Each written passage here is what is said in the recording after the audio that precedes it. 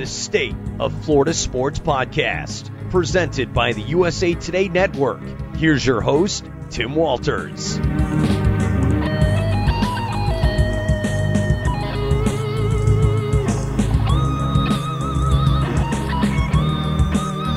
I've been a Chicago Cubs fan since the first time I tuned into WGN and heard Harry Carey and Steve Stone calling a game way back in 1987. A player named Vance Law had hit a 3-run homer that won the game for the Cubs, and Harry lost his mind, as he would become famous for. It might be. It could be. It is. Well, nearly 30 years after my fandom began, the Cubs won the World Series in 2016, breaking a 108-year championship drought that included a curse of a goat and a guy named Steve Bartman. One of the people who had a significant impact on that series was catcher David Ross, the cagey vet that helped the team win and then rode off into the sunset with a title. The now Cubs manager David Ross will be joining me shortly to talk about the upcoming spring training, the World Series win, how he's become a fan of the polar plunge, and really anything else I can think to ask him. Hello again, everybody. I'm Tim Walters, and thank you once again for joining me on the State of Florida Sports Podcast, powered by the USA Today Network. This podcast utilizes our Florida Sports Network of beat writers, columnists, and some special guests to bring you up to speed on the most important sports topics. Our Florida network consists of 17 news sites that encompass the state. We encourage you to subscribe to your hometown newspaper, and of course this podcast to help support the incredible journalism done by our talented staffs. I couldn't be more excited to have David Ross here, so let's get right to it with him. Hey David, I can't tell you how much I appreciate you being here. Thank you for joining me on the podcast. You got it, Tim. No problem. I appreciate you having me on. Certainly. Well, we're going to start here. You grew up in Tallahassee. You spent time there in the off-season with your family, and that's how you and I connected, thanks to our mutual friend, Tallahassee Democrat sports editor Jim Henry. And, before we get into baseball, Jim told me something interesting about you, that you did a polar plunge for charity, and you've kind of worked it into your routine. How does that work? Yeah. Jim's giving away all my secrets. I don't know. It's one of those things. I just, keep seeing how many benefits there are on the daily for getting into kind of a cold plunge atmosphere for 2 to 5 minutes a day, and I try to stay on top of that. And it started with some cold showers and it's kind of turned into just the wintertime here, hopping in my pool. But I think I got Jim on board, so I'm going to see how it's going for him this week. He said he hit the cold shower and it woke him up pretty good. So I told him my pool only gets to about 50. So that's, it's not like some of these people that are doing like 32, 35, 37 degrees, cold tubs that they have. Mine's just hopping in my pool every morning to kind of get me started. But it's going well. I enjoy it. It gives me energy, wakes me up, and kind of a nice refresher to start my day. Do you feel, better? Does it make joints, back, aches and pains? We were talking before the podcast, you and I were 2 months apart in age. So, you're going to be 46 here soon. I just turned that. And our compatriot Tom Brady is going to be 46 later this year. So you probably find him amazing. But, how does that do for the aches and pains and things? Yeah, I wish my body looked like Tom's. It looks a lot better. I'm sure his probably feels better than ours because he's still active. But it just gives the circulation a good boost to the day. I feel like it really fires me up to start my workout in the morning. And I'm in the process of looking into maybe infrared sauna type thing to do as well. I've heard there's a lot of benefits from that stuff. So just trying to continue to take care of my body and listen to my body and do as best I can to take care of it. There you go. Well, let's start talking some baseball then. And we'll start here, being that you're in Tallahassee. You played 1 year for the Florida Gators. As an Auburn Tiger, you hit a home run that eliminated the Seminoles from the playoffs. So how are you welcome there in Tallahassee? They treat me pretty good here. I mean, the hometown boy, and I've got to be on the big stage a lot, and still in the highest level of baseball, and being a manager. I think it's still seen with a real positivity around here. I definitely hear stories that people still tell me about that home run I hit at Auburn and going to Florida, and I've got some Gator friends too, so they back me up here and there. But I grew up watching FSU. My high school was on the campus of Florida State. Link Jarrett, my former high school teammate, is now the head coach at Florida State. Happy for him. There's a good history of baseball that's come out of my high school.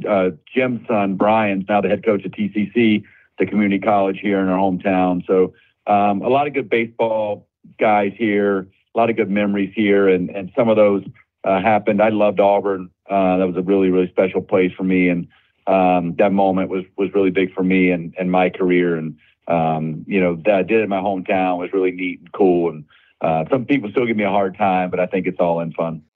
I'm sure it is. Well, when you were down in Florida, you and I, we missed each other by 1 year in that I worked for the Independent Florida Alligator, the student paper there, and I started covering the baseball team in '99. So I missed you by one season, but that '98 season, and I was a student there from '95 to 2000, and that '98 season when they were playing in the College World Series, you guys had such an incredible team. You had major leaguers like Brad Wilkerson, Josh Fogg, Mark Ellis. I could go on, and you played for a great one in Andy Lopez. What do you remember about those years playing for that team? Well, you said it. All the names you said, Wilkie and Fogg and Jason Dill, Matt Siegel, who I still keep in touch with. I'll hook up with him when I get out to Arizona. Ty Martin. We had our best players were Derek Nicholson and Casey Smith. They both raked. Greg Calinote got drafted, center fielder. Keep in touch with him every once in a while. Matt McClendon, high round pick. We were loaded. First, won the SEC, number one seed going to College World Series, and went extra innings with Mississippi State and the team that ended up winning, I think, USC that year won it all. We took them to extra innings. Really good team, a close-knit group, just a fun baseball atmosphere there at Florida, how good we were, the way the fans support the team there. Jeff Cordozo, still there doing broadcasting. He's a good friend of mine. I don't know, man, just, we were a really talented group, but Andy had been on the big stage, had won a College World Series at Pepperdine, come to Florida and just one of the better coaches I've ever had. Just pushing you to be your best, whether you a guy like Brad Wilkerson, who was one of the best players in college baseball, or a guy like myself who had just come over and knew how to get the most out of me. So that was a really, really fun year, and I got a lot of memories. Back-to-back College World Series. I got to go to Auburn the year before with of Tim Hudson and some of those guys that were on that team. Brian Hebson, some guys got drafted. So, I got my college experience in baseball world was a lot of fun, and probably some of my best memories. Yeah, Wilkerson, he was a low-key guy, but I used to see him when I was covering spring training. He was on the Expos, and then when they became the Nationals, and we'd stay in the clubhouse, they'd roll a giant TV into the clubhouse so we could watch the tournament, and he and I would watch Florida games together back when they were winning titles, so that was always fun, too. Yeah, that's awesome. So, you were drafted by the Dodgers a couple of times, first in '95, then in '98, and that's when you left as a seventh rounder, I believe. And you finally make your debut in 2002, and you hit your first home run in a blowout against first baseman Mark Grace, who was pitching. So Grace, of course, being a Cubs great of more than a decade. Have you ever had a chance to catch up with him about your first home run and how you hit it off of him when he was an Arizona Diamondback? Oh yeah. We go way back. He spoke really highly of me when he was in the broadcast booth there. After, always called me the best hitter on any of the teams that I played on, which was definitely not the case. And now he does some stuff for the TV network in Chicago. I just saw him at Cubs convention. A really, really great guy who's been really good about interacting with the media and playing up that home run. And I'm super thankful that it was off him, because it just gives such a great story, and one that's unique to anybody. I think he's got a chance to go in the Hall of Fame for the Cubs, and so I've always said, at least I can say I hit my first home run off a Hall of Famer. We don't have to say that it was a first baseman. So good guy. We've definitely interacted a bunch. Yeah, I reach back in time and think as good a player as Chris Sabo was, I think that Mark Grace deserved to be Rookie of the Year that year. But then again, I was a little biased. We loved Mark Grace, Ryan Sandberg in my household, Rick Sutcliffe, Sean Dunston. Those late 80s teams, they were so much fun in Chicago. But, you got to spend the end of your career in Chicago, but you also played in L.A., Pittsburgh, San Diego, Cincinnati, Atlanta, and Boston a couple of times. So did you have a favorite spot or two, whether it be the city, the ballpark, or anything like that? Man, I think everywhere is unique. Right? My first memories in LA just were so. I got to play with the manager there was my teammate Dave Roberts, Alex Cora, Sean Green, Robin Ventura, Paul LaDuca, Kevin Brown. A lot of these guys that influenced my careers in a great way and became future managers. I was talking baseball on the bench with them and learning a lot from them. So there's a close connection there with LA, and then bouncing around a little bit and some of the paths that my career took, and being a backup and trying to stick. Cincinnati had some great years there, some fun in San Diego. I think, obviously the 2 World Series stand out in Boston and Chicago, really special places. But I grew up a Braves fan, and being able to play with Bobby Cox and for Bobby Cox alongside Chipper Jones, and Glenn Hubbard was my first base coach, Eddie Perez, our bullpen coach, just a lot of those guys, Terry Pendleton, these guys were my coaches. And I grew up watching them play and rooting for those guys, and some of my best teammates, Brian McCann, Eric O'Flaherty, Tim Hudson, we reunited there in Atlanta as professionals. Just really fun time. Let's go on. One of the more fun teams I've ever played on, probably a couple of years there in Atlanta, was a special time for me. And being growing up in Tallahassee and TBS, you couldn't help but be a Braves fan, kind of like the everybody else for WGM in Chicago. So everywhere is unique. I love Boston, obviously, Green Monster, the history there, and Chicago is my home now, and a special place for me, and kind of catapulted my career to the next level after I left there. So and retired. That city's treated me great, and now I'm the manager, obviously, and trying to bring back another World Series. So I like each spot uniquely with how it affects me, but I think the World Series spots and playing for Atlanta are probably my 3 favorite. Yeah, if you're ever wondering, your photo on on Baseball Reference is you in a Braves hat. So just a little piece of useless trivia for you if you ever look that up. And I'm glad you mentioned TBS and WGN, because a lot of people who, watch baseball in the 80s, those were the 2 teams you gravitated to, because those were the super stations. Those were the teams that were on. And, that's really how my dad and I became fans here in Florida. And so, we'd watch the 2:20 games before the Cubs got, the lights at Wrigley Field. And that's kind of how my dad and I bonded. And if I get a little emotional here, I apologize. But in 2003, my dad had cancer. So his last memory of the Cubs was the Steve Bartman series. And then he passed away shortly after that. But in 2016, when I was standing there watching you guys win the World Series at about 12:45 in the morning on November 3rd, all I could think about was him standing there with me. And, I'm sure you hear a lot of stories about that. What's it like that you broke a curse, and you hear from these people who their parents, their grandparents, their great-grandparents were Cubs fans, and you guys delivered something to them that I can't even describe, so I'll let you try and do it. Yeah.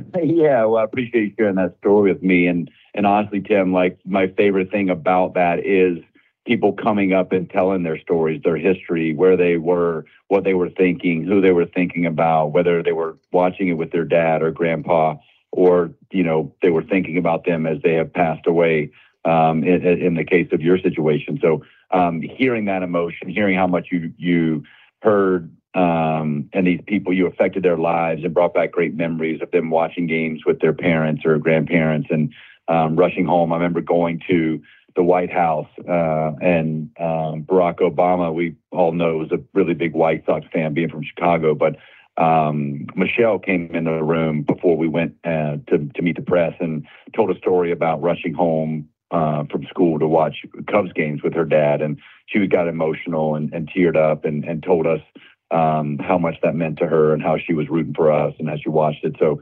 it's those types of stories that really bring back the great memories and make it so special for us. I mean, we have, when you hear stories, you go back to where you were when they talk about, the home run I hit or what they were doing. And so it takes me back to my thought process, and it just starts a great conversation and talking about, that moment that we all shared together and what a special World Series that was. A great game back and forth with Cleveland. Just a crazy, crazy night and a crazy series just in general. Us coming back from down 3-1. It just, brings back great memories, and that's what it's all about. That's what we're doing in life, right? We're creating great memories, trying to make history, create history, these stories that we have, and those will never go away. So it's always special when you hear it from fans and they tell you their story. Everybody starts it like you do. They always started like, this probably doesn't mean anything to you, and it means so much when you get to hear people's real stories, their real thoughts in the moment, and how emotional and connected they were to those of us playing. I appreciate that, David. And, I was looking back. I took photos of the television after they won the World Series and some selfies with the celebration behind me. And I have about a 1.5-minute clip, and it was actually with you. They showed you were watching the last out. Your head goes from, left to right, or right to left, I guess, depending on the juxtaposition. But then you hopped over the railing bar to take off after your teammates. Was that a little daunting? Should you have gone around the bar? Nobody's brought that up in a while. My what they have right there was kind of like a high end, fencing, like a chicken wire type pattern in the screen that was at the bottom of that fence. My spike, I went to go push off of and throw my leg over, and my spike got caught. So it looked like I was 900 years old trying to get over that fence. It didn't hurt at all. Nothing bothered me. But if I would have kept going, I'd have fell right on my face. So I'm glad I didn't do that, because the whole world was watching. But yeah, next time if we celebrate, if I get to celebrate here soon as a manager and us winning, I'll definitely go around. Yeah, and it was so cool because after that, you guys became such a lovable group, and you really hit the mainstream after that. And then you get to do Dancing with the Stars. And I've interviewed some people that have done that before, and they talk about how physically taxing that was. So what was it like? Did you have to train more than you did for baseball to learn how to dance? Yeah, for sure. That was one of the hardest. That was another job. I didn't realize. I thought it was going to be for fun, and it definitely was a great life experience, but it was a lot of hard work. I think we started, the lightest day I had was like a 7-hour day of just dancing, and the travel involved. I was going back and forth to LA to try to be dad, and that's why I was retiring, to go home and be closer and more involved with my kids' lives, and trying to be the best dad I possibly could be. So there was a lot of travel involved, a lot of hard workouts, but it was a lot of fun too. Great life experience. My partner was amazing. Our cameraman that followed us around was amazing. Big. He was a big Giants fan, so we used to go back and forth about different things. It was a fun team, fun time, and I've got some good memories from that too. But definitely a lot of stress, more stress than playing baseball, that's for sure. Yeah, you mentioned the Giants. I live probably just a few miles from where Bruce Bochy played college baseball, high school baseball. And so, we love Bruce and his 3 World Series championships here in Melbourne, Florida. But so, you retire and you get into ESPN, you do Dancing with the Stars, but then the Cubs manager position comes open. Like, how did you go? Did you approach them? Did they approach you? Talk about that process of becoming, the manager of the team that you had just helped win the World Series just a few years before. Yeah, I think, I was a special assistant in those 3 years I was retired, and being in the trade discussions, being in the trade deadline, the draft, talking to scouts, going to scouting, just doing a lot of, wearing a lot of different hats and learning all about that. And then, when Theo Epstein calls and asks you to interview for the managerial job of the Chicago Cubs, I don't know anybody that's going to turn that down. And I definitely wasn't about to do that. I was really excited. I was really, nervous, but just going to go in and just be me. And so, not knowing, I thought about, I think when you play, you think about managing, you think about what you would do if it was yours. But until you get to interview and have people ask you questions of what you believe, I don't know that I'd ever said them out loud multiple times. And that I will never forget that first day, just continued to repeat the things that I was passionate about, the things that I thought winning was all about, what I thought, this team needed and this organization, how special it was. And, then I got a callback interview and was even more daunting and more planning. And I just going through the whole process. I remember the last day just thinking, going into it, I don't know that I was, expecting to get it. And when I was done, I was going to be really upset if I didn't get it, because I had sparked something in me that I didn't know was really there. And, thank goodness that they thought I was the guy for the job, and where I'm on my way to getting us back to the World Series, the postseason, the World Series, and a championship. That's my goal. And that's what we're going to talk about next, is you've got pitchers and catchers reporting here in just, about 2 weeks or so. When do you head back out to Arizona? And, give us a little glimpse at the 2023 Chicago Cubs. Yeah, I'll head out there the 11th. It's right around the corner. My mind tells me I need to get out there 8 as soon as possible. But I've got daddy-daughter dance, my 7-year-old coming up, and I never miss that. So I'm super excited about getting out there on the 11th. We kick it off 14th, 15th. Everybody starts rolling in, getting their physicals, pitchers and catchers. I think the moves we made this offseason were extremely we had a lot of holes to fill, and going out and getting a Dansby Swanson boosts our talent level extremely high at shortstop, being able to move Nico over to second. We're going to have Gold Glove up the middle, Cody Bellinger in center field. We're going to be elite up the middle. I love our outfielder with Cody in center. Seiya Suzuki was hurt a lot last year, but really came into his own, getting to know the league and the culture. I think he's going to have a big year for us. Ian Happ coming off a all-star season, Gold Glove in left. Real leader, middle order bat for us. He's done a really nice job of just being a well-rounded player, very consistent last year, and somebody we're going to lean on. Trey Mancini and Eric Hosmer, kind of platooning a little bit at first base, DH, flipping those guys in and out. We got Patrick Wisdom. We've got some guys that'll compete for that third base job. Christopher Morel, a young man that really put himself on the map last year. Nick Madrigal will have a chance to win a spot somewhere. And Jan Gomes and Tucker Barnhart behind the plate. And then, our pitch staff, we added Jameson Taillon, a nice addition to add to Stroh, and young man Justin Steele from Alabama. Big arm, had a really nice season last year. Got Drew Smiley back, a veteran. We got a trade for Hayden Wisniewski, and Adrian Sampson will compete for that fifth spot. Keegan Thompson, Albert Azalea in the pen, Brendan Hughes, a lefty, put himself on the mat last year. I mean, we've got some guys added, Brad Boxberger. That I don't want to miss anybody, but that sounds like the guys that are going to shape out our group, and some guys who got a chance to win some role spots. And I think we're going to be good. I think we're going to be exciting team to watch. I love the athleticism we have up the middle, and especially with the shift being gone, and we've added some speed, and we got really good baseball players, high IQ, great character guys that are going to come in and work hard and compete every single day. I can't wait to get out to spring training and start this journey. Yeah, spring training is definitely one of my favorite times of the season. I'm sad that the Washington Nationals left their spring training home in Vieira, where they were for about 15 years. They're now down in South Florida. But, I'll be watching the Cubs. I'll be, watching you take this team to the next level. And please try and beat the Cardinals, because I was having, I'm here in Jacksonville at the Times-Union, and the kicker for the Jacksonville Jaguars, he's a big St. Louis Cardinals fan. So I was giving him a little grief about that, but he also gave it back to me. So I need you guys to overtake the Cardinals this year. We're going to give it our best. They're on top right now. They won the division last year, and we're gunning for that spot. So we're going to give it our all. You can be assured of that.